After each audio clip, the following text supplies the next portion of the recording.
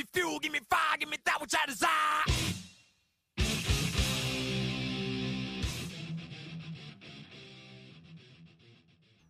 Hey everybody, and welcome to episode 49 of Metallicast, the Metallica podcast. I'm your host and fellow Metallica fan. My name is Brandon. On this episode, I'm joined by my guest Bruno McDonald, an author of many different music books, including his latest 666 Songs to Make You Bang Your Head Until You Die, a guide to the monsters of rock and metal. He is a longtime fan of the genre and a longtime fan of Metallica. We go into a lot of different things here, including talking about 12 of the 666 songs that Metallica makes up. And I will say this, no spoilers, but I will say this, they're not 12 of the most obvious choices. So we talk about that and a whole bunch more. Here is my conversation with Bruno McDonald.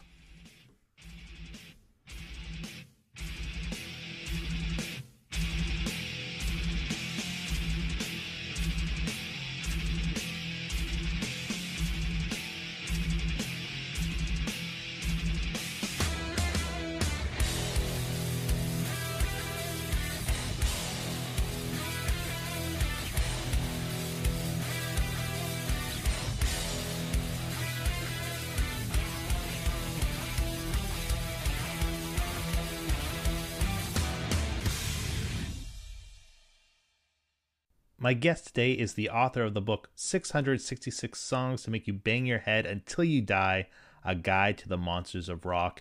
He is also a longtime Metallica fan, and of course just a fan of heavy metal in general. Please welcome to Metallicast, Bruno McDonald. Bruno, how are you? I'm good, thank you, Brandon. Thank you so much for having me on your show. I really appreciate it. Oh, the pleasure is all mine. We started talking a little bit on Twitter, and I stumbled upon your book through your tweets, and I was like, this seems like a really fun book. Gotta have you on. Obviously, you're very passionate about music and about heavy metal in general. To write a book about 666 songs. So I'm interested where that fandom started. What is your background with metal? My background with metal, well, I grew up in England. I live in South Africa now. I grew up in England.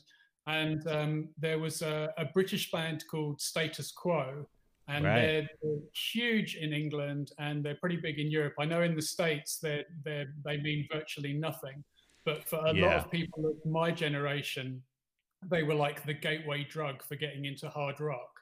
They were monstrously successful. I think they hold some sort of record for the most hit singles in Britain. And Oh, wow.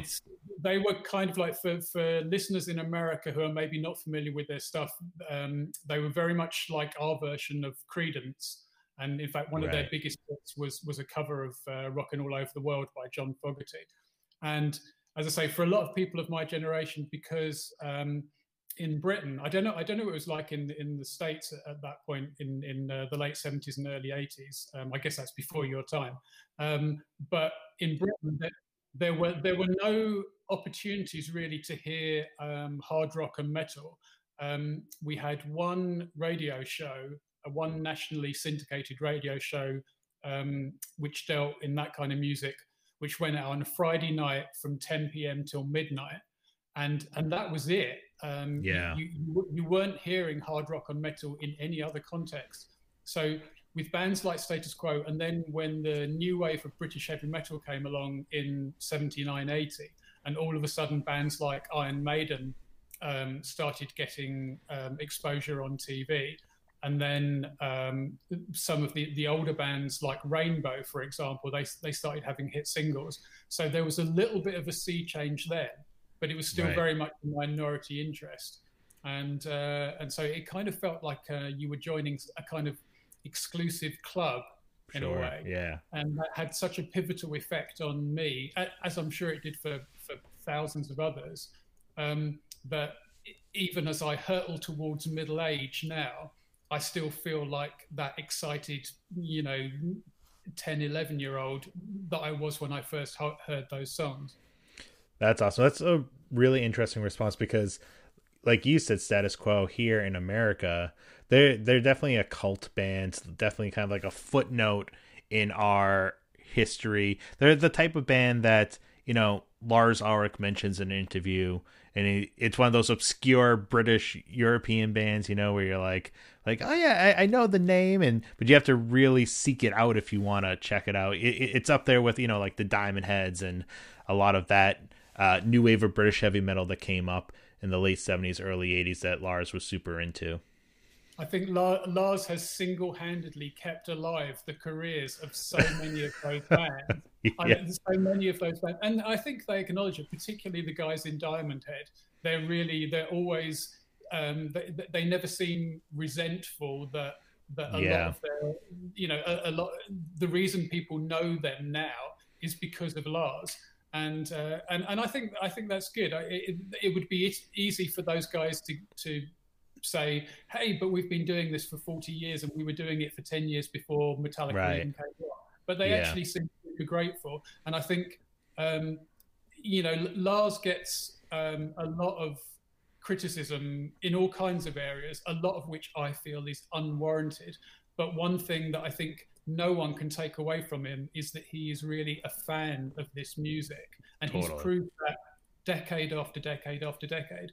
I think he even, at one point, I think he and Jeff Barton, who is the British journalist who coined the phrase New Wave of British Heavy Metal, I think they actually put together a double album compilation, the two of them, as a means of immortalizing all this music that they love, and also as a means of ensuring that those bands could get another payday from them. Yeah, and I think that's why the bands like Diamond Head were so receptive. I mean, besides the money that was coming in right when they covered their songs and whatnot, which is a realistic part of it. I think, you know, Metallica helped out a lot of these bands financially when they covered their songs and recorded their music. But I think why the bands were so receptive to it was because Lars is such a fan. And it was not, you know, in a way, it was never presented in a way where, you know, they were trying to deceive anybody as like, or hide their influences. It was, they fully, with open arms, embrace all their influences and to really want to share it with the fans who have followed their career. So you know where they come from. I know for me personally, you know, I would have never heard of Diamond Head and a lot of other bands if I did not get into Metallica, but it made me, you know, go pick up Lightning to the Nations and check out some of these more obscure bands that, or at least in America, more obscure bands. And what's funny too is that Diamond Head just re-recorded with their current lineup a 40th anniversary edition of Lightning to the Nations, and they covered No Remorse on it. So in a weird way, history has come full circle. Yeah, that must be a lucky song, because if I remember correctly, am I right in remembering that Motorhead won their only Grammy for a cover of No Remorse? I think I remember Lemmy complaining about that. He said the only time we won a major award is when we covered a Metallica song. Yeah, I'm not sure if it was No Remorse or Sandman, because he did a Sandman cover, I think. Maybe. But yeah, but you're right. I think the only Grammy was like a Metallica cover, or I don't know if it was even a win. It might have been a nomination. It was like a Metallica cover, and I was like, "This got to eat you up a little bit," you know. But at least I guess at least they were recognized. But that speaks more to how out of tune the Grammy organization is, I think, more than anything else. At least when it comes to heavy metal music, even though I think they have gotten a lot better in recent years. Yeah, absolutely. And even though, you know, Lemmy was grumbling about it, but he loved Metallica, and they loved him. I mean, that was a really beautiful relationship that those guys had. And there's footage from which tour is it? I can't remember. It's either Death Magnetic or Madly in Anger, where they get Lemmy up on stage and they play two quite obscure Motorhead songs. They don't do Ace of Spades, they don't do Overkill, and you can see 17,000 people standing in America in an American arena going, yeah, we're not entirely clear who this guy is, and we definitely don't know these songs. But again, that speaks to Metallica really being fans of the music and not just doing the obvious stuff. It's like, this, here's a guy we love, and here's two songs that we genuinely love as well. I think that's fantastic. And again, you know, I don't want this to sound like the I Love Lars podcast, but I do love Lars. And it's okay. It's a Metallica podcast. We all love Lars. And he put in the hours, he put in the money, he put in the work. You know, I mean, he as it's a tale that he often tells himself about trailing trailing Motorhead around on a British tour. Yeah. And didn't he throw up on Lemmy at one point? And, I think that's the story. Yeah. Yeah. Yeah. To go back for a moment about what you're saying with, you know, how things were really underground and not spread out with heavy music. I mean, that was definitely the case in America. It still is. You know, I was not born obviously in the late 70s, early 80s, but not much has changed in 2020. And, you know, it's obviously bands like Metallica have broken through, but those bands are few and far between. And with the exception of Metallica, they really have had their moments. You know, they've crossed over and kind of sunk back into the underground, which it's but I think that's what is the attraction, like you were saying, you know, to this day, with, you know, people like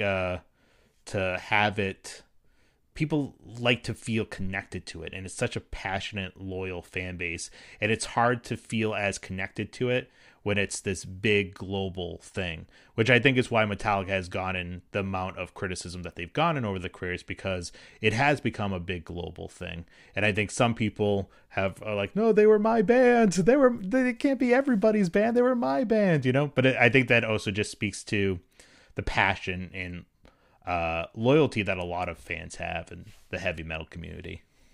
Yeah. I was thinking when I was thinking, when I knew that I was going to be talking to you, and I was thinking back to when I first even heard about Metallica. Yeah. And I think it was 1984. So I would have been 12, I think. So it would have been when Ride the Lightning came out. And I'm sure you know the British heavy metal magazine Kerrang. Of course, yeah. That was the Bible for us, because that was where we got our information, because you weren't going to read about it or hear about it anywhere else. Right. And so the first time that they really crossed my radar was with this interview. Kerrang had this a writer called Xavier Russell, who was the son of the film director Ken Russell, who did the Who film Tommy. Right. And yeah. Xavier Russell was the only writer on Kerrang who championed thrash. And it's easy to forget now that thrash metal was received really, really badly by the traditional heavy metal community. They weren't. It was kind of like, again, this is before my time and certainly before your time. The way that punk was received by fans of rock in the 1970s. So all the people who liked Zeppelin, for example, they viewed the advent of the Sex Pistols and the Clash with complete horror. You know, who are these guys? This isn't music. And that was very much the reaction of the metal community and all of the writers on Kerrang, except Xavier Russell, to thrash. I remember they did this really snotty Janet and John guide to metal, and they were trashing people like Slayer and probably Metallica as well, but definitely Slayer. Yeah. And I kind of felt the same way at the time, because if your whole notion of heavy metal is basically guided by AC/DC and people who sound like them, and then this band of like snotty little upstarts come along and they're playing, and again, at the time, it seemed really harsh and abrasive. Now, because those songs, particularly the ones on Lightning, they're so embedded into our consciousness that we don't think of them as being controversial or abrasive or in your face, because they're part of the fabric of our lives. But at the time, they were. And earlier on, I mentioned the BBC radio show, The Friday Rock Show, which was the only national outlet for heavy music. The guy who presented that, a DJ called Tommy Vance, he loved thrash metal, but he had a really hard time overcoming the prejudices of his listeners, who were still very much wrapped up in Deep Purple, Black Sabbath, and Zeppelin. So well into the 1980s, if Kerrang or the Friday Rock Show, Tommy Vance's show, if they would hold a readers poll of what are the greatest songs of all time, Stairway to Heaven and Stargazer would probably win it. Right. And that's well after Show No Mercy has been released. It's well after Kill 'Em All has been released. And I think I've massively digressed from whatever point I began with. This is great, though. No, that's great. So reading this interview with Metallica around the time that Ride the Lightning came out, I don't know why this is stuck in my mind for decades, but I remember Xavier Russell saying to Lars, "Oh, you guys have," I don't know if he used the phrase "sold out." He definitely used the phrase "mellowed out." You've mellowed out. Where's all the thrash that you were doing on Kill 'Em All? And so this is someone saying it to them on Ride the Lightning, and sort of unwittingly prophesying all the criticism that they would get later in their career when they did the Black Album. People were already saying that in 1984, "Oh, you've sold out because you're doing something different than what you did on your debut album." And to me, that's one of the fantastic things about Metallica, is that they don't do what you expect them to do. I love Slayer, and I think that out of all of the Big Four's debut albums, I think that Show No Mercy holds up best all these years later. I think it's a superb album. And I think one of the reasons why it doesn't sound dated and it really holds up is that Slayer, and I say this with complete respect and love for Slayer, they then went on and did the same album another 12, 13 times. They got it absolutely right the first time, and then they did it over and over again. Whereas Metallica, in my opinion, didn't get it right with Kill 'Em All. I think Kill 'Em All is a good album. I don't personally think it's a great album.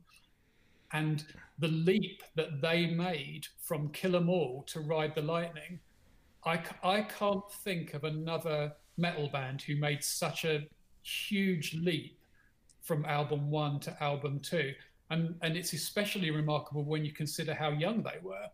I can't tell you exactly how old they were, but I have a feeling that Lars and Kirk were like barely out of their teens when they did that. And you think that those guys had something special. They really did. They really. I remember Dave Ellefson from Megadeth saying there never really was a Big Four. There was Metallica and everyone else, because they were so much better than everyone else. And I think Ride the Lightning really proves that. I'm sorry, I've completely forgotten what question you asked me. Well, no, I was just going to say I 100% agree with what you are saying, and that is a big draw to me. I obviously love metal music. I love rock music, and there are bands that I like.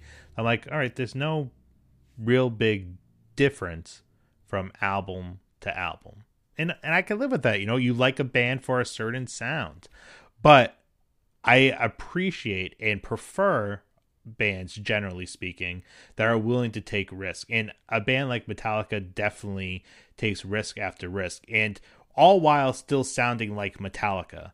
Like Load and Reload still sounds like Metallica to me, but it's a very different sounding band than Ride the Lightning. It's a very, you can say the same thing about Saint Anger. You can say the same thing about Lulu and the Symphony albums, and everybody can have their own opinion on it, and that's fine. And I'm not saying you have to like it or dislike it or anything like that. But the fact that they're willing to do those things is what I like. And I would prefer to see a band take a chance and miss than to do the same album 15 times in a row. And I think it's also, again, this is going to sound like I'm a massive apologist for Lars and for the band in general. And I kind of am, because I think in a weird way, like you were saying earlier, because they're so stratospherically successful, they attract more criticism than is justified. And one of the things which used to get leveled at them when by people, particularly the detractors of the Black Album, is, Cliff Burton would be rolling in his grave, and it's like, Cliff, if Cliff had lived, then they would have done something like Lulu much sooner in their career, because he was the one who was pushing them to do more esoteric things. So, do you want more Lulu? I agree with you that that one of the great things about Metallica is their ambition, and you have to therefore accept that sometimes those experiments aren't going to work. Lulu didn't. I am a kind of apologist for Metallica, and even I am not going to try and convince the world that Lulu is a great album. It's a really, it's a tough listen. And I like Lou Reed, and I like Metallica. In fact, I love Metallica, and I very much like Lou Reed, and I don't think that album worked. But what an amazing thing that they were prepared to try it. It's just remarkable. It's I kind of feel bad for Lou that it was so poorly received, and that I think that was the last album in his lifetime, and that's an unfortunate note to go out on. On the other hand, he does have an extraordinary legacy of his own, and I don't think that one misstep at the end of it is going to tarnish that legacy. I agree, and I think that I had a great point I was going to make, and of course my thought just went out the window. But I can only apologize. It's me banging on the why am I doing this podcast? Who was I talking about? Slayer, Lou Reed? No, hang on, the Metallica podcast. No, that's what I love about doing this podcast, though, is talking to people like you that have, this passion and this knowledge, and that, I like to go, the Metallica is always the base, but I like to build off that base and go in different directions, and, and celebrate metal in general and rock in general. But I think, so for you, was Sandman your gateway into the band then? Yes. So I was in probably first grade, and I have two older brothers, and they were, had MTV on when I was playing with God knows what, my Ninja Turtle action figures or something. And I remember, having MTV on the background, seeing, there's certain moments that stand out to me. I remember seeing Smells Like Teen Spirit by Nirvana. I remember seeing Jeremy by Pearl Jam. I remember seeing MC Hammer, and like the whole spectrum. But I remember seeing the Enter Sandman music video, and I remember thinking, like, I kind of like this song. And then I had an older cousin who I'd go over, their house for a holiday, and he had Metallica and Iron Maiden stuff on his wall, and the skulls looked cool to me. And I remember seeing he had the Live Shit Benjamin Purge box set, and I saw it, and I was like, ooh, that's a word I'm not supposed to say. My interest is getting there. And I had a friend who was the same age as me, but he always, like, his parents just let him do things that I always viewed as older kids were allowed to do. Like, he could watch R-rated horror movies. He could watch Beavis and Butthead. He could buy any, metal album he wanted. And, and this is like second grade I'm talking about. So I was, still with Ninja Turtles, as I said.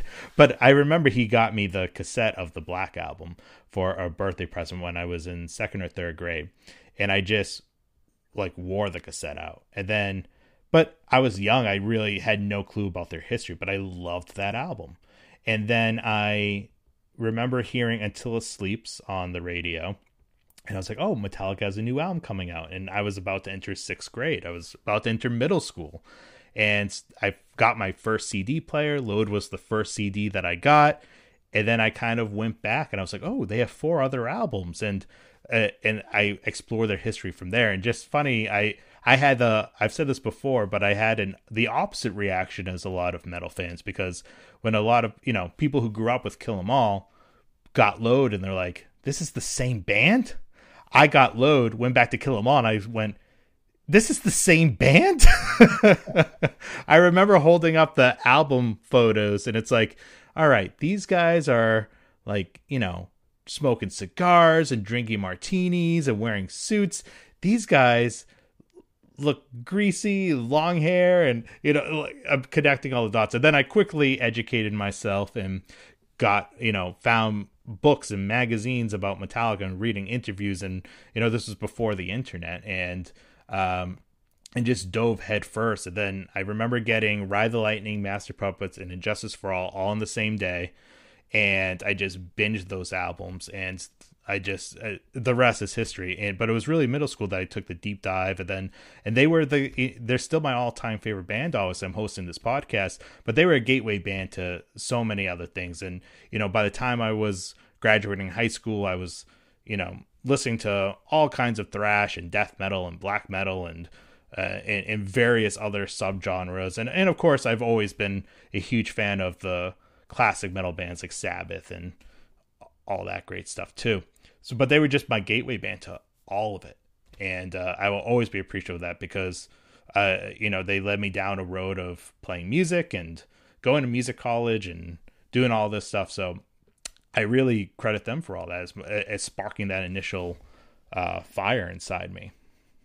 I think it's interesting when you talk about, as you say, you began with Load and kind of worked backwards, and I think that's true for probably a lot of people. It's certainly true for me because when I was a kid, so I was reading about Metallica in 1984, but it was probably another couple of years before I actually heard them, because I wasn't going to hear them unless I actually sought them out. And at the time, I've got whatever my allowance is at the time, right? And I'm not gonna fritter it away on an album just because Xavier Russell of Kerrang thinks it's good. Yeah. I'm gonna go and buy Pyromania, or I'm gonna go and buy. In 1984, I bought Wendy O. Williams' solo album because Gene Simmons had produced it. Because I thought, well, as a Kiss fan, I know this is going to be good, and I'm certainly not going to take a chance on these four guys from San Francisco who make this kind of punky racket. Yeah. I think the first song that I heard by Metallica was Disposable Heroes, and I heard it. There was another British rock DJ called Alan Freeman who had a show that only broadcast in London, which is where I grew up.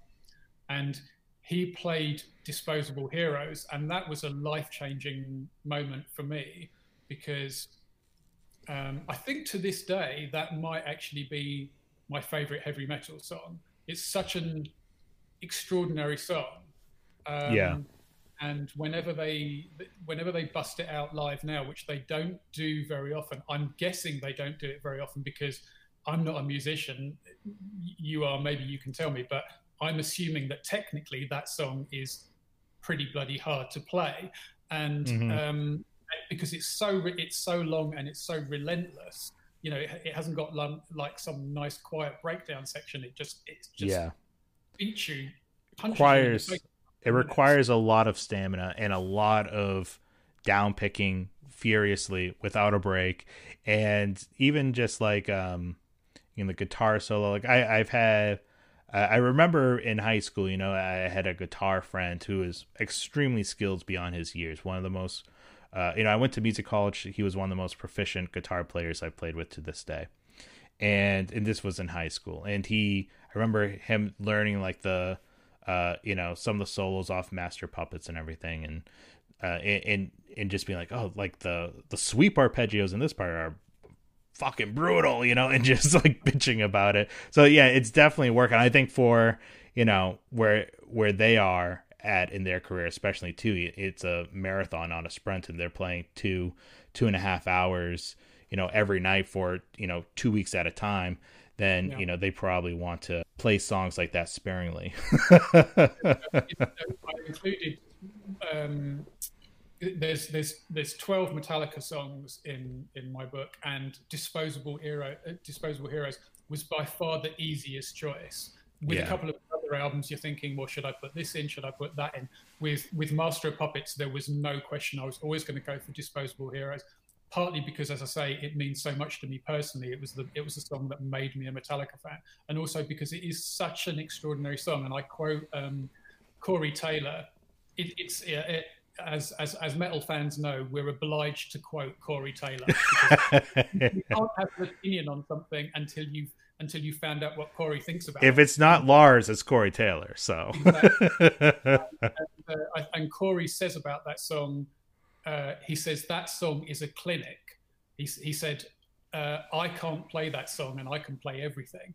And, with anyone else, that would be bullshit. But if you watch Corey solo performance, he can play anything. He's an extraordinary, and I say this with total respect, Corey is an extraordinary mimic, as well as being a great artist in his own right. When he's playing other people's songs, he can play a Pink Floyd song perfectly. He can play a Metallica song perfectly. And he says he can't play Disposable Heroes. That's how good that song is. And so that was the first song I heard. And then I think the first Metallica record that I bought was the 598 EP. Oh, wow, yeah. And I bought that having absolutely no idea what it was going to sound like. And I still love it. It's one of my Metallica favorites.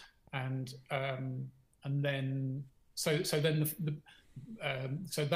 comes out when I'm a fan, and then Justice comes out, and like every other Metallica fan, I bought Justice, and initially I was like, what the hell?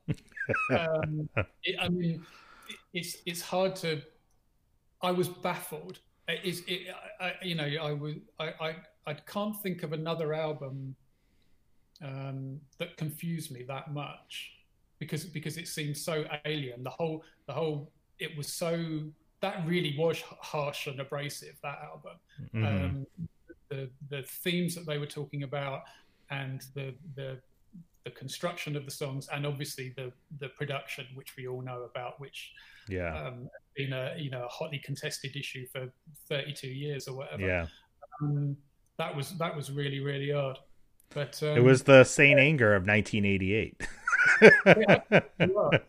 And it was such an odd gear change, and but just going back a bit, so Metallica, I think, really in Britain,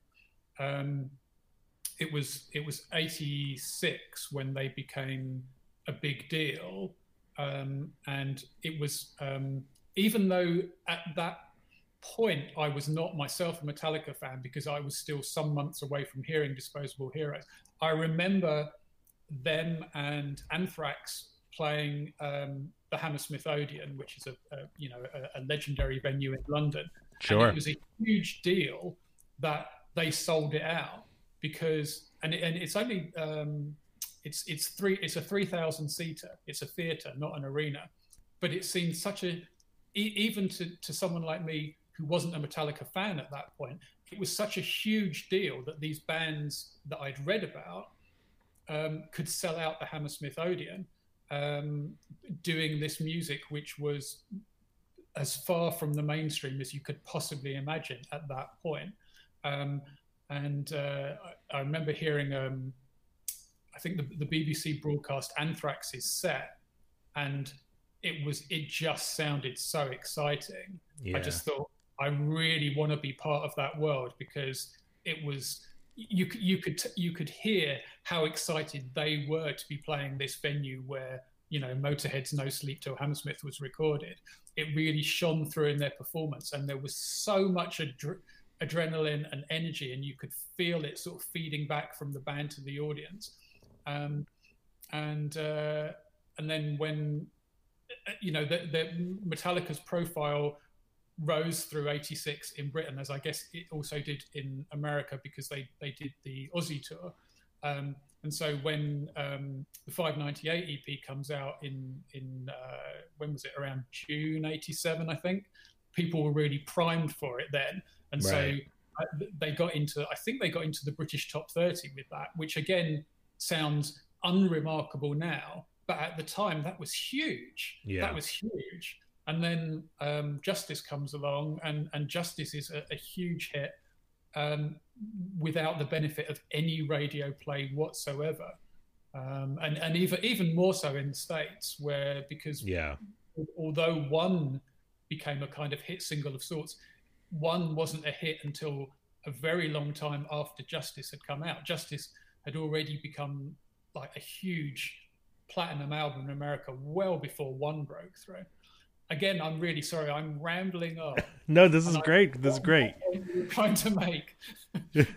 You are not rambling at all. This is great. So it's interesting too that you really loved the Garage album, because I hear that a lot from people as like being their first album or an album that they still really gravitate to.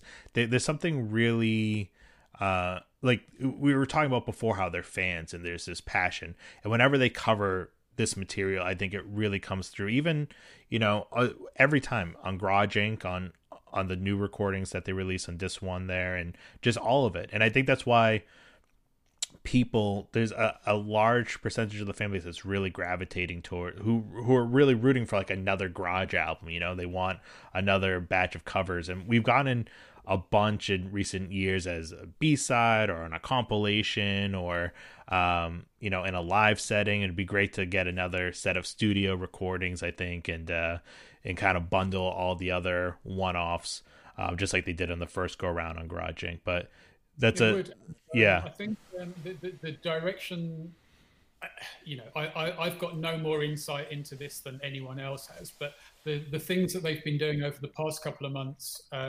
the benefit where they did that, it was a mainly acoustic show, and they did that whole new interpretation of Disposable Heroes. Yeah. And then last night when they did the Alice in Chains tribute, and they did that phenomenal version of Wood, and it would be it would be really interesting if their next Garage album was an acoustic album, because again, you know, you were talking a few moments ago about the limitations of playing music that is as relentless as some of their stuff, particularly when you get to their age. I mean, I love the Stones. They're a phenomenal band, and I've never been disappointed when I've seen them live. But I'm guessing that stuff is technically not as demanding as Metallica's stuff. Sure, yeah. So if we want to still be seeing Metallica in 10, 15, 20 years' time, and I do, because I'm really interested to see what they come up with, it's not realistic to expect that they could be playing thrash metal when they're in their 70s. And I don't think I'd want them to be playing thrash metal, because it would always be... I remember seeing... I saw David Lee Roth in 1988, and it was a fantastic show. It's one of my very favorite shows that I've ever seen. And then I made the terrible, terrible mistake of then seeing him again about 15 years later. And it was like seeing a wounded lion, you know, someone who'd once been king of the pack, and now he's not anymore. And I don't want to see Metallica doing that. I don't want to. I love Kiss. Kiss were everything to me, and if you put a gun to my head and said, who are your favorite band, I would still say Kiss. But I don't want to see Metallica turn into what Kiss have turned into. Sure. You know, it's embarrassing to me as a fan to see Paul Stanley being unable to sing on stage, and I think, just don't do it. Just do something else. You know, right. Do your painting, or sing some songs that are within your technical reach. And I don't want to see a 70-year-old James Hetfield being a pale imitation of his current self. So if they can do acoustic stuff, which they do brilliantly, I mean, the reaction to the Alice in Chains cover of Last Night, everyone loves it. And it's hard to screw up with an Alice in Chains song, because you're working with a great song. Alice in Chains are another band, as far as I'm concerned, who put barely a foot wrong. So you're working with the best, and you could say, oh well, it was an obvious choice, it was a hit single. They still did it brilliantly. James is singing remarkably well, and one of the things that I've noticed about watching footage of the Hardwired tour is how well they're playing. I'd say musically, this is actually I think this is the finest tour that they've done since Robert's been in the band. From a musical point of view, from a vocal point of view, 100%. It's Yeah. They're just getting better, and so let's see them capitalize on that by playing stuff that is technically within their grasp and is still interesting. Because frankly, if you want thrash Metallica, then go and listen to and watch Seattle '89, because it's never going to get better. It's simply, that is, as far as I'm concerned, the greatest heavy metal show that's ever been recorded. It's fantastic. Seattle. That is a masterclass in how to do this music. Yeah. And they can't do that again because they're not the same age. They're not taking the same drugs. And I'm not even sure that they want to be that band anymore. And that's why I think, though, they do all these different projects, because it creates, there's if you can be versatile, be versatile. And I think there's a reason why. I mean, I think there's other reasons too, but I think that's a big reason why Slayer has retired. Not that they're not going to go on and do other stuff, obviously, but I think there were other factors. But I think that's part of it, is that we've done it for this long. They definitely have maxed out their sound in terms of what they are willing to do artistically and musically. So, and it's hard to be in a band and tour and play that kind of music, especially as you get older. So let's just gracefully bow out, And I think with Metallica, though, there's a lot more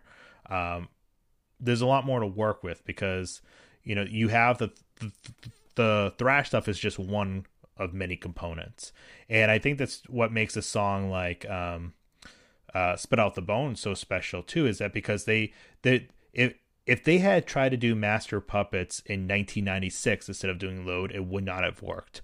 If they tried to do Master of Puppets today in 2020, it still would not work. But what does work is when they take that old school energy and mentality and bottle it into one or two songs. That's why Spit Out the Bone works, because they can take it and bottle it into this beautifully constructed song that is very old school in many ways, but you're not getting a full album of that. The album Hardwired to Self-Destruct still taking you on this roller coaster and this journey. You can hear parts from Load and Reload on, you can hear parts of the Black Album on, you can hear it's just kind of a culmination of everything that they've done. And now I with the acoustic stuff, I agree, they do it brilliantly. And I've said it before, it's funny that you said it, because I've said it before, I think the World Wire tour is you can make an argument it's the best that they've sounded. I think it's definitely the best that they've sounded in years. And I agree with you, at least since Robert has been in the band, and they are just firing on all cylinders, playing super tight, kind of just letting their wings fly and branching out and trying all this new stuff like S&M2 and all the acoustic stuff, and doing these funky covers, and their arrangements are just amazing. Like I would have never in a million years thought I wanted to hear James Hetfield cover Eddie Money. And I have gone back to listen to that acoustic cover multiple times. It's brilliant. And, or, I would never thought that I love the Beatles. I would never thought that James Hetfield doing In My Life would be something that he'd be able to honestly and earnestly pull off. And he does, including the high note at the end. Like, he's killing it with his voice and the arrangements. And I 100% agree with you. I think the band is, they're sort of having a second coming in a way, in terms of, I think, creativity and just playing so tight together as a band. They are, yeah. And one of the songs that I've returned to a lot over the past year or so is Whiskey in the Jar. When they first put that out on Garage Inc., I wasn't too. It's never been one of my favorite Thin Lizzy songs. It's not a song that means anything to me particularly, and I didn't think that the studio version of it was that remarkable. But they did a version of it. They played it in Ireland on World Wired, and they put that on YouTube. And inevitably, if you play Whiskey in the Jar in Ireland, it's going to be special. And they do such a good performance of it, and it's now for me the definitive version of that song. Yeah. And at the end, I think James looks to the heavens and says, "Thank you, Phil," acknowledging the debt that they owed to Phil Lynott. And yeah, as you say, they just seem really comfortable with that stuff now. They seem to have reached the point where they are comfortable with each other. They're comfortable with their legacy. They're comfortable with their limitations, I guess you could say. They're not striving for anything they can't do, and they're revealing, particularly and you've talked about the acoustic stuff, and particularly what James can do. They are revealing aspects of themselves now that were very well hidden before. Yeah, and that's fascinating. I mean, that really gives me hope that we will have a Metallica in 10 years' time, which might, as you and I have both said, it might be very different from the one that we've known. And if once in a while, if they can pull out a spit out the bone, then brilliant, because right. who doesn't love that? If you don't love that song, then I don't want to be your friend. And again, using Metallica songs for the book, that was a really easy pick, because I remember on the day that Hardwired came out, or maybe it was the day before, and they were uploading all the songs to YouTube one at a time. And when I heard that, I was like, whoa. Yeah. And I remember so many people at the time were saying, oh yeah, can't wait to hear this live. And then Metallica, bastards that they are, they made us all wait a year. It was a year before they spit out the bone in the set list. And I think everyone, including myself, had given up. Everyone was like, okay, well, this song is too fast, they're too old, they can't play it. And they play it, and it was phenomenal. I love that song. It's there's lots of Hardwired that is very good, but that really, really is a phenomenal song. So I'm curious what sort of led you from fan to writer, and then ultimately this book. The thing that led me to writer was actually only sort of indirectly connected with rock and roll. Do you know that there's a comedy sci-fi series of books called The Hitchhiker's Guide to the Galaxy? Sure, yeah. And I read the first one of those when I was really young, like 8 or 9 or something. And I thought, it's such a beautifully written book that I thought, this is what I want to do with my life. I want to be a writer. And I was, many years later, I was fortunate enough to meet Douglas Adams, who wrote those books. I met him backstage at a Pink Floyd show, and I completely ignored Pink Floyd. And I was groveling at the feet of Douglas Adams going, oh, you're phenomenal. You're the reason why I wanted to be blah, blah, blah. And you're great. And he was a great guy. He was about 8 feet tall. And he spoke exactly as he wrote, in these really elegantly constructed sentences. And so I was chatting to him. And after a few minutes, he broke off and he said, who are you? And I'm like, oh, blah, blah, blah. And so Douglas Adams really made me want to be a writer. And then growing up, my parents exposed me to Pink Floyd, and so I was listening to the Floyd from when I was really, really young. Some of my earliest memories are listening to Dark Side of the Moon when I was really like 6 years old or something. And I got when I was about 13 or 14, I think, I got involved in co-editing a Pink Floyd fanzine, which ran for about 10 years and was actually very successful. And then that kind of parlayed into writing about rock and roll more generally. And I worked on the Rough Guide to Rock and a few other rock encyclopedias. And I did a book about the Floyd. And that's kind of, when people ask my wife, what does your husband do for a living? She said, he sits on his ass and writes about the Rolling Stones. And that's how she sums up what I've done for the past 20 years. And it's kind of, at some point, I'm going to have to get a real job. But the metal book, the 666 songs book, which is my latest one, that's something that I've wanted to do for about 10 years. And I've been putting together material for it for that long. And the weird thing is that I was encountering a lot of resistance from publishers, publishers that I've worked with successfully in other contexts. What I would get told over and over is, this is too niche. And it's so strange that we could be at this point in musical history and I could be told a book that features someone like Metallica is too niche.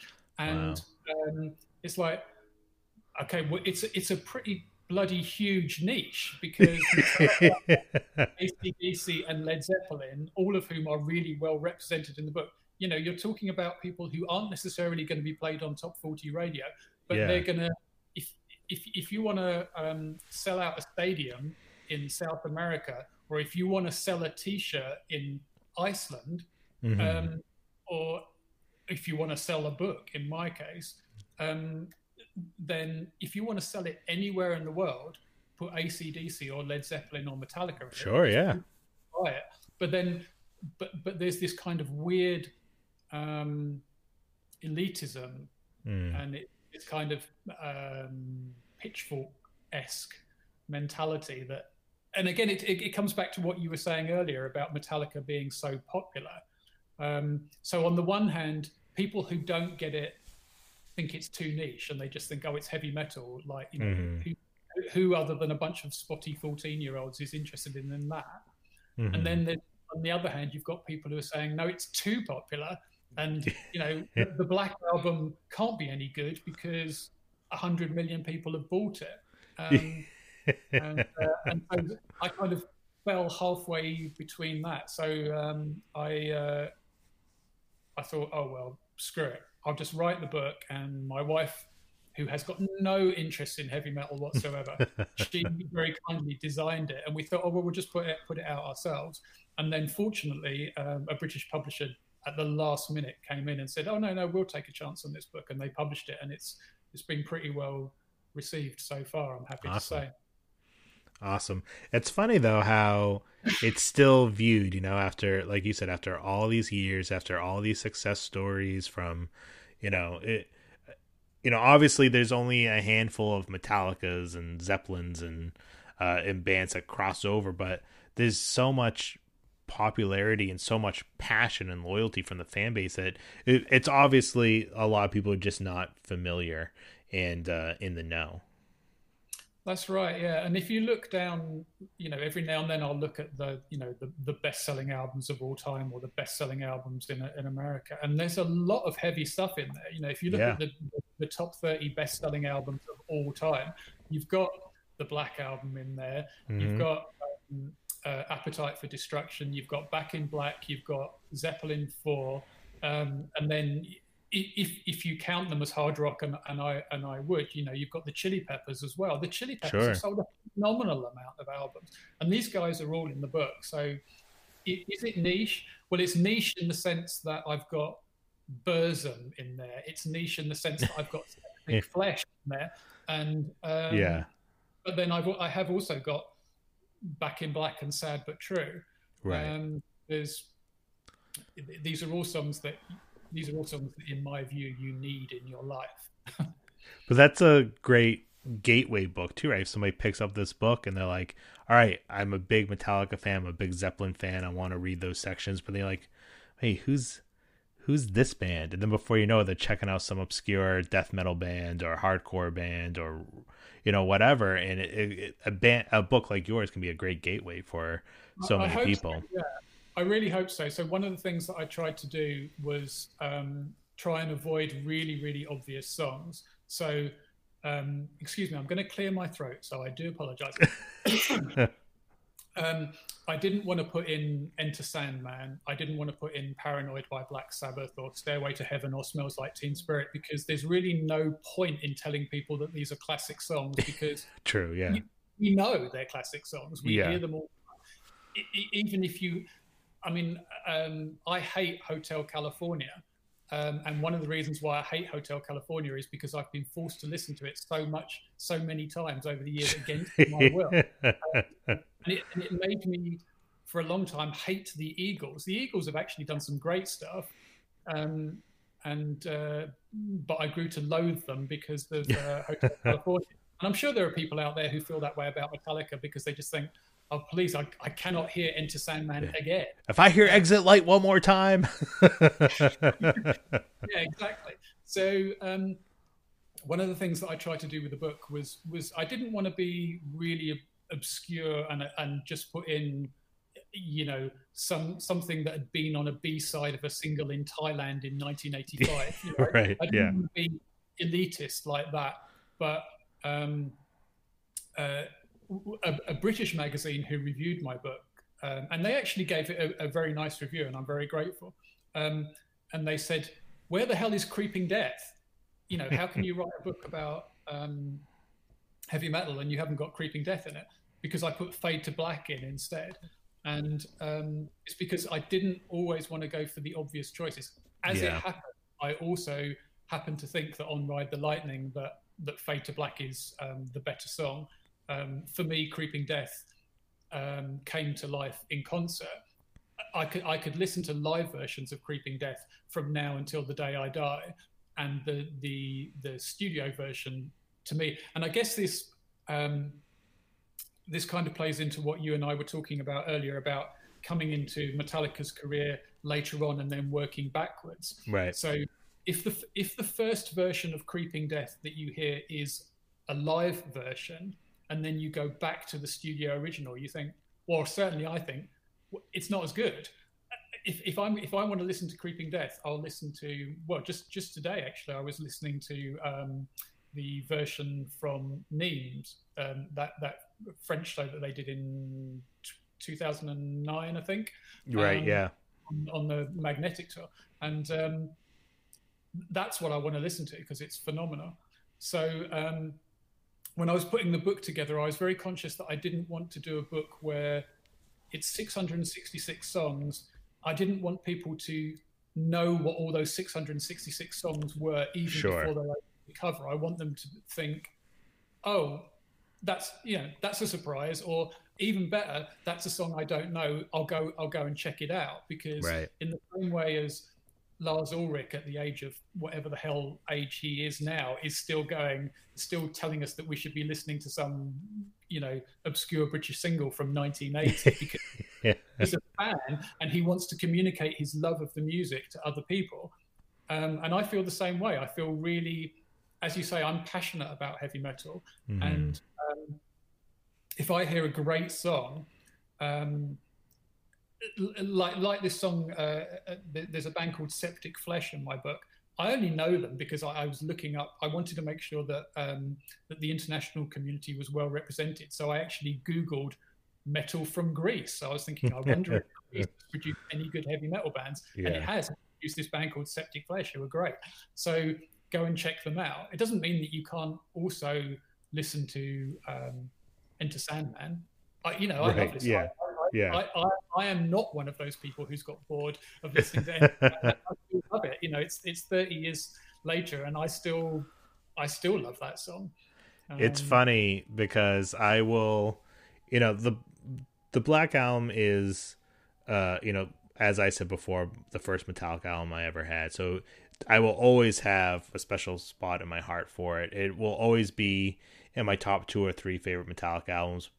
But it's funny because I've listened to it so many times that I don't listen to it much these days. And when I do go back to it, I skip Enter Sandman, and I'll even skip, like Sad But True and stuff. I'll go to like, the My Friend of Misery and The God That Failed and some of those deeper tracks.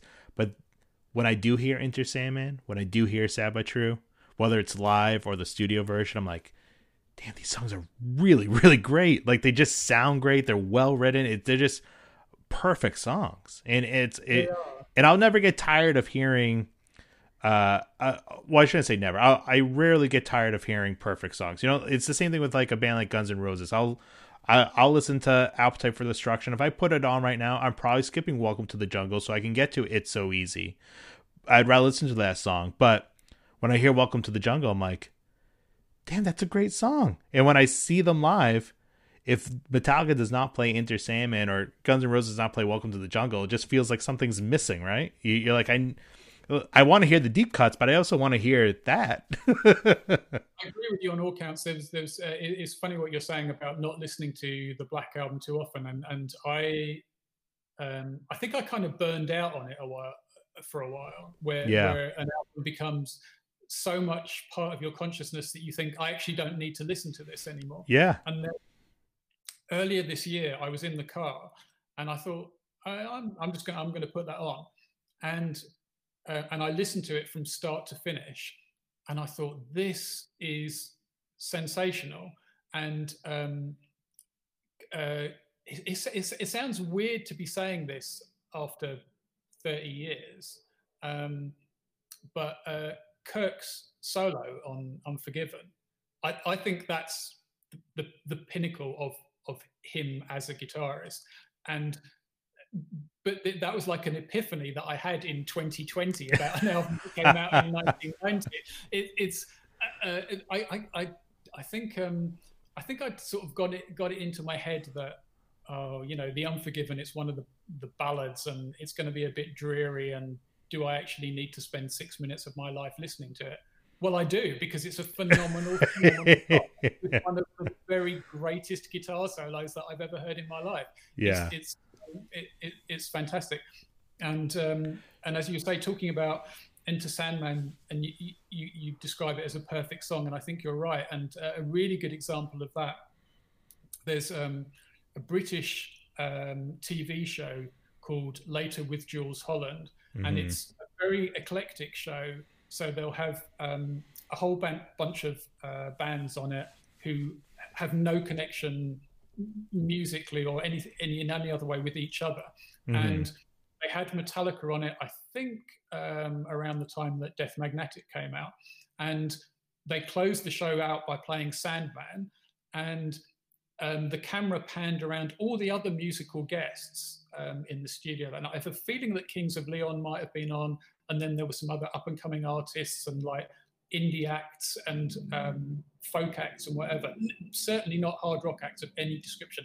And every one of them was all mouthing along the words to Enter Sandman, because it's a song that totally has transcended the genre. And again, I think that's it's incredible. It's remarkable to think that Metallica did that. I know.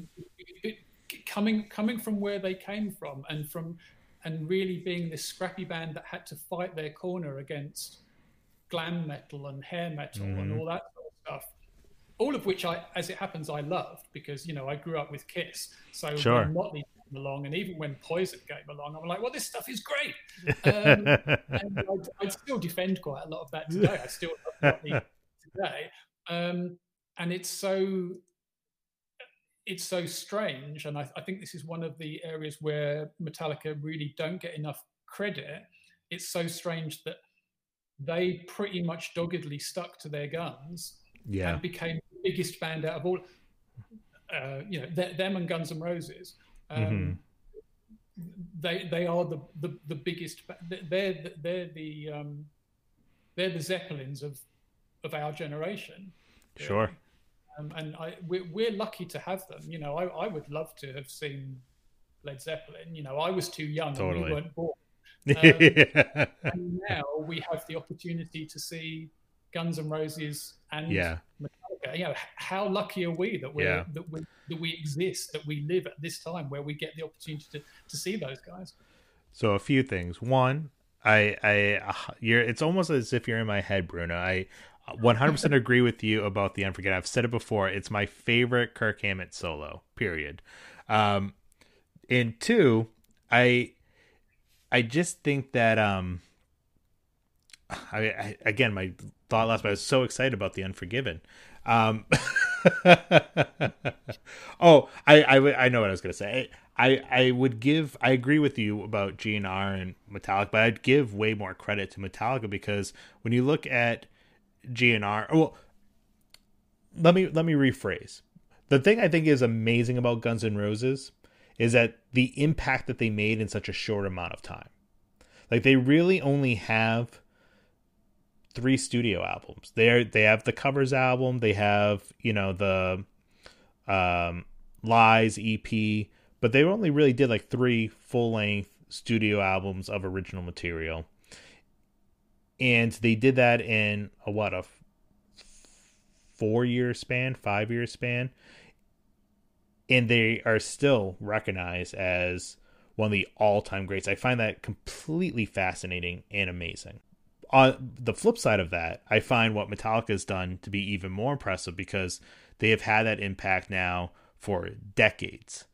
And they can release an album like Hardwired to Self-Destruct that is still relevant. It's still top in the charts. It's still, people are still talking about it. They're still selling out stadiums, and they're selling out stadiums not just on the strength of the Black Album and Master of Puppets. They're selling it out on the strength of their entire catalog, and the fact that they can do the Worldwide tour in stadiums, in arenas, and come out and play 2 new songs right off the bat, like do Hardwired, then Atlas Rise, and then a couple songs later throw in another one in the set, then and they're doing 4 to 6 new songs a night, and people are not getting up and walking out and going to the bathroom and getting beers. Like, people are there, present, engaged. It's still really quite amazing, the longevity and the relevancy that they've had.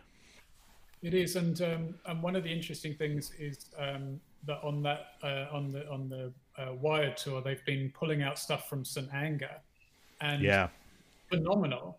And I don't love St. Anger. I think it's an interesting album. It's nowhere near my favorite, but the songs on it, they're kind of clunky, and maybe they don't work on the album. But when they play them live now, they're turning them into these whole different things. Sure. Even as you say, they've remained relevant, and people are still talking about them. And people now, people will rewrite history, and they'll say St. Anger was terrible, and we all knew it, and it was a disaster, and the snare drum sound was appalling, and what the hell were they doing? Well, what the hell they were doing was that album went to #1. And then I think it played at #1 for a second week. And I think, I'd have to look it up to be sure, I think St. Anger went platinum in like a month or something, or a matter of weeks or something. Yeah. So if we're talking about that as some great mistake and failure, that's a pretty damn good failure. If you can have a #1 album that goes platinum, and then 17 years later, or 15, 16, 17 years later, you can pull out those songs in concert, and people are going, wow, that's remarkable. Mm-hmm. Was it as big a misstep as people say? I don't think it was. I think they knew exactly what they were doing. I agree. And it's funny you say it, because now you look at, what they did with All Within My Hands. It's like a regular live staple now, just rearranged and acoustic, but it got a whole new life. And their whole charity foundation is named after it, So it's like they're still carrying. They will, as much as they look forward, they always look back, and they recognize each part. And it's hard to call an album a flop, like you said, when it's sold millions of albums worldwide, debuted at #1, won a Grammy Award. Not that those are the end all be all, but if that's your flop, if that's your career low point, I mean, I guess you could say Lulu, but that's more of a Lou Reed record in my eyes. That's a very much more niche thing than like a proper Metallica release. And so if that's your flop, if that's your low point, then you've had one hell of a career. Absolutely, yeah. I mean, I would, and again, I'm not here to change anyone's mind about Lulu, but we were talking about Guns N' Roses just now, and I love Guns N' Roses. I was exactly the right age when Appetite came out, and I do remember. You're talking about they achieved so much in such a short space of time, and I can tell you that as a kid at the time, waiting the gap between GNR Lies, which was I think the end of '88, to Use Your Illusion, that's less than 3 years from Lies to Illusion. But I can tell you those 3 years were agonizing because it couldn't wait to hear what Guns were coming up with. Yeah. And I've forgotten what I was going to say. I'm sure it was something very erudite to say about me, and I forgot what I was going to say. Oh my goodness. We'll circle back. I'm sure it was whatever I was going to say was very incisive and would have totally lifted the scales on what everyone thought about Lulu. That's what I was going to say. That as much of a failure as Lulu was, I would personally rather listen to that than Chinese Democracy. And I say that as a Guns N' Roses fan, and I say that as a fan of Axl as well. I think Chinese Democracy is a mess and near unlistenable. And Lulu is also kind of unlistenable, but in an interesting way. Whereas Chinese Democracy is just a mess in I really wish he hadn't done that one. I definitely agree that it's an interesting listen. To get back to the book for a moment before we start wrapping up, what you said before, it was my initial reaction when I saw the Metallica songs. I was like, none of these are obvious. Some of them are standards, like you have Sad But True and Fade to Black, and but I liked that they were not the most obvious choice, and I also liked that you showed them throughout their career. I think it would have been easy to do a metal book and just go in one of two directions. You either just go with the hits, or you just play like I'm metal true and go with like the first 4 or 5 albums. But I like seeing stuff from the 80s, the 90s, the 2000s. They're represented throughout their entire career, which I thought was really interesting as well. Yeah, one of the things that I really despise is when people say that's not metal. It's one of the most tedious arguments, and it will never die for as long as we have sites like Blabbermouth. And I love Blabbermouth and Metal Sucks and all those things, and where people say, well, that's not true metal.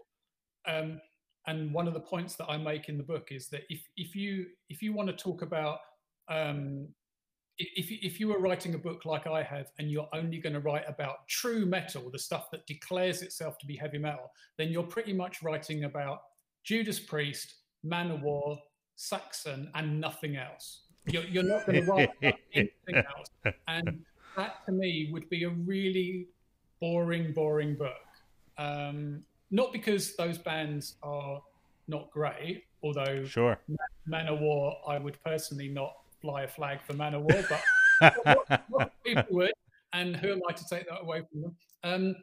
But how one-dimensional and tedious would that be if you only listened to that kind of in Britain they would call it meat and potatoes metal, where it's just like, yes, we've got our swords in one hand and we've got our guitars in the other, and we're going to write songs about Vikings and dwarves.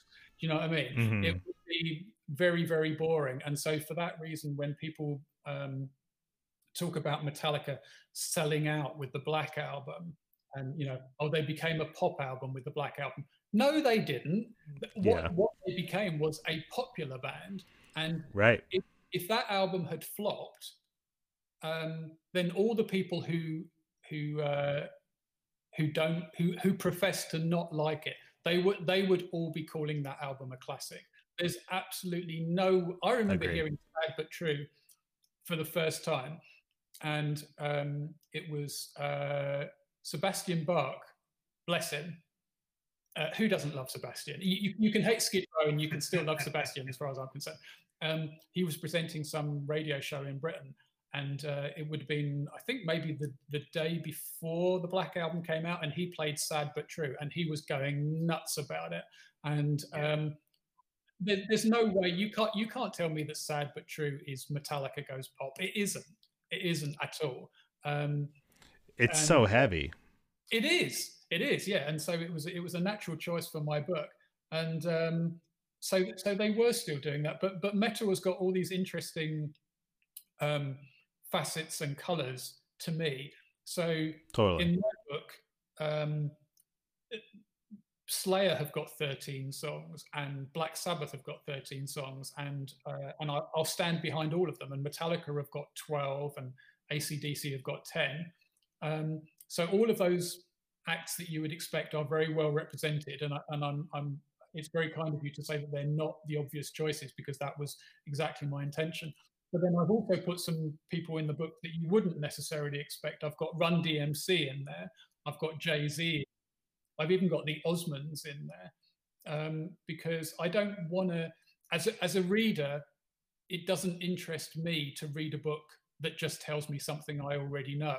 I think if I picked up a book about rock music and it told me that Dark Side of the Moon and Sgt. Pepper's Lonely Hearts Club Band were the greatest albums of all time, I'd put that book straight back on the shelf, because I'm not interested in being told again that Dark Side and Sgt. Pepper are great songs. Right. If you're going to tell me that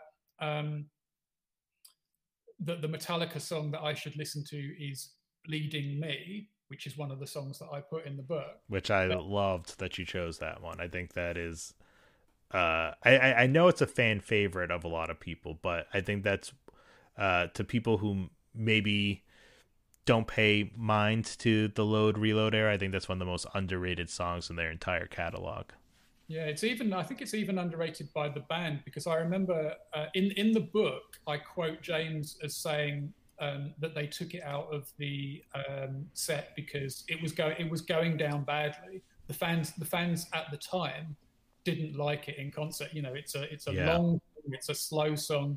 That I guess is not what people were going to Metallica shows in '96 for. But there was another interesting quote from him where he was actually talking about the other members of the band not really grasping what he was saying. You know, that he was literally putting his bearing his soul on that song and saying, "I'm in trouble. I'm paraphrasing here massively, but essentially saying, I am bleeding, I'm in trouble."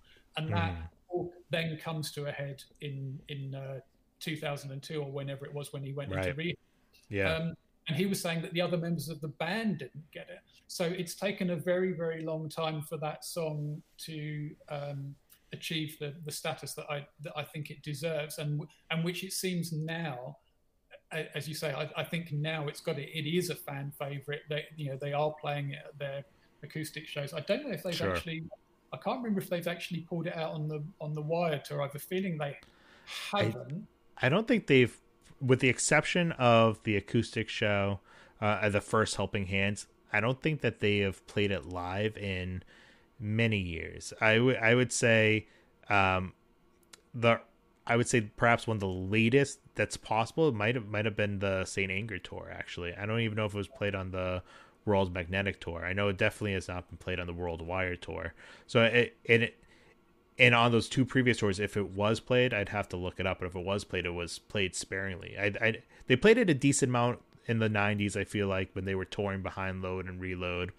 And, from 97, 98, 99, with it being a part of the S&M project, the first one. But since the 90s, it's really died out with the amount of times they played it live. And I know I speak to a lot of people who actually would like to see more Load Reload stuff in the live set, just in general. And it's kind of fine that I think it's just a mental state that they're in, where they're more into playing some of the more traditional stuff, some of the more heavier stuff, some of the more groove oriented stuff than perhaps, like Hero of the Day or whatever. But there's so many massively popular songs and great deep cuts that they just like stay away from these days in the live setting. I think Hero of the Day is one of the most beautiful songs that they've done.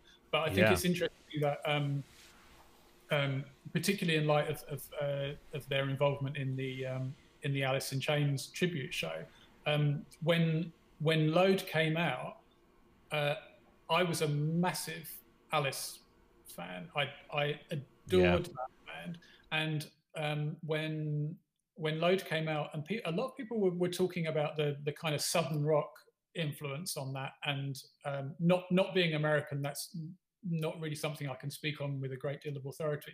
But to me, it seemed very obvious that when they were putting Load together, that they, like lots of their contemporaries, certainly people like Slash, that everyone was using Dirt, the Alice in Chains album, as their template for, oh, this is what we do now. And Alice in Chains, to me, there's lots of bands from that era that I love. Soundgarden I thought were phenomenal, and Pearl Jam, a lot of their stuff is great, and Nirvana I can take or leave, but obviously I appreciate how important they are. But to me, the band that had the greatest influence on what metal was going to sound, there were two bands for me that really changed the game post Metallica, and one was Pantera and one was Alice in Chains. And those two bands, it seemed to me that after that initial wave of bands who were influenced by Metallica and Guns, so Metallica and Guns both influenced Alice in Chains, and then Alice in Chains in turn influenced these other bands, and so it's sort of come full circle. So when they did songs like Bleeding Me, when that came out, I thought this is a phenomenal song, and also I think you've written this after many hours or evenings of listening to an album like Dirt, or even the Tripod album they did a couple of years later, or even that Jar of Flies, which is probably my favorite Alice in Chains, and it's a very profitable direction for them to go in, I think, because it's a lot more soulful, and James can pull all that stuff off. Totally. And that's another kind of interesting thing, that his, earlier you and I were talking about the evolution of Metallica as a band, but there's also the evolution of James Hetfield as a person. And sure. And I still get a kick out of seeing his, shows like Seattle '89, where he was being obnoxious and being that kind of really aggressive, in-your-face, confrontational guy that we love. But then to see him as a survivor now, and to see him embracing, love, happiness, that. He barely even says the F word anymore live. And you go back to 80s through the Black Album tour, even on the Low tour, every other word between songs fuck this and fuck that and fuck, that's fucking. And now it's just all right, guys, we're all happy to be here and we love you all, and let's. Yeah, and it's I can understand why some people don't like that, and I can understand why some people are like, yeah, but we don't want Metallica to be this cuddly family entertainment.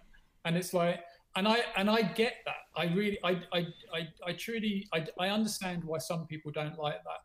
But as I say, if you want that James Hetfield, go onto YouTube or watch live shit, because it's all there. And I would rather have. I want James Hetfield to die of old age. I don't want him to die with a shotgun 100%, and a bottle in his hand. I want him to be happy and healthy, because God knows he and Lars and the other guys in the band, they've given us so much that they've earned it. They've earned the right to do whatever the fuck they want, and they've earned the right to be happy and to really do whatever they want and do what makes them happy. And if they can spread a message of love and inclusiveness, as James seems determined to do at every show, then the world needs that more than ever. America needs it, and the world generally needs it. It might be trite, and it might not seem very metal, but a bit more love and happiness and peace and inclusivity, I think, is to be applauded at this point in our history. I agree, and I think that is a beautiful way to wrap this up, Bruno. This was fantastic. Thank you so much for coming on. I would love to have you on. I could honestly sit here and talk to you for the next 4 hours, but I know it's getting late where you are, and I know my wife and my 1-year-olds will not be happy if Daddy does that. But I hope that you can come back on soon, and we'll continue our conversation. It would absolutely be my pleasure, and I'm so grateful to you for having me on the show, but also for doing your podcast, because it's heartwarming and reassuring to know that there are people like you out there who will go the extra mile. And it's like, yeah, we as you say, we are passionate about this music, and it's one thing for to put comments on YouTube videos or to write stuff on Twitter, and that's fine, because we've all got busy lives. But to do what you do, and I know the amount of work and research and effort and enthusiasm and love that you put into your show, and God bless you, man, because that's what's going to keep this music alive. I really appreciate that, Bruno. And like you said, I'm just a fan, and I just want to nerd out with fellow music nerds. That's all it comes down to at the end of the day. Yeah, we're just standing on your doorstep. Love is that too much? Come on, bro. We just want you to give some anger one more listen. Where can everybody find you online, and perhaps more importantly, where can everybody get the book? The book is pretty widely available on all the usual places, your Barnes & Noble and Amazon's. I'm sure the publishers would want me to direct you to lawrenceking.com. That's Lawrence with a U, not a W, and they're the very kind people who publish the book. And it's called 666 Songs to Make You Bang Your Head Until You Die. And if you're a Metallica fan, or if you're a Slayer fan, or an AC/DC fan, or if you want to read my deathless thoughts about Greek metal, then really this is the book to buy yourself for Christmas, and I hope that you enjoy it. Love it. And where can everybody find you online? BrunoMacDonald.com, or I'm lurking around on Twitter, or the Metallicast Pod Twitter account. I'm sure I'll be putting my little thoughts on there as well. So I'll be lurking around. Perfect. I love interacting with everybody on Twitter, especially. Facebook is sort of like just necessary, I feel like, to promote the show, and Instagram I use sparingly, but I really like Twitter and really like interacting with you and everybody else on there. So, and I will include links in the episode description to everything that you just mentioned. Bruno, thank you again. This was a blast, and I cannot wait to have you back for an epic part 2. I feel like we only scratched the surface this time around. Thank you so much, Brandon, and I wish you and all your listeners a very, very happy Christmas as well. Same to you. Thanks. Thanks, man.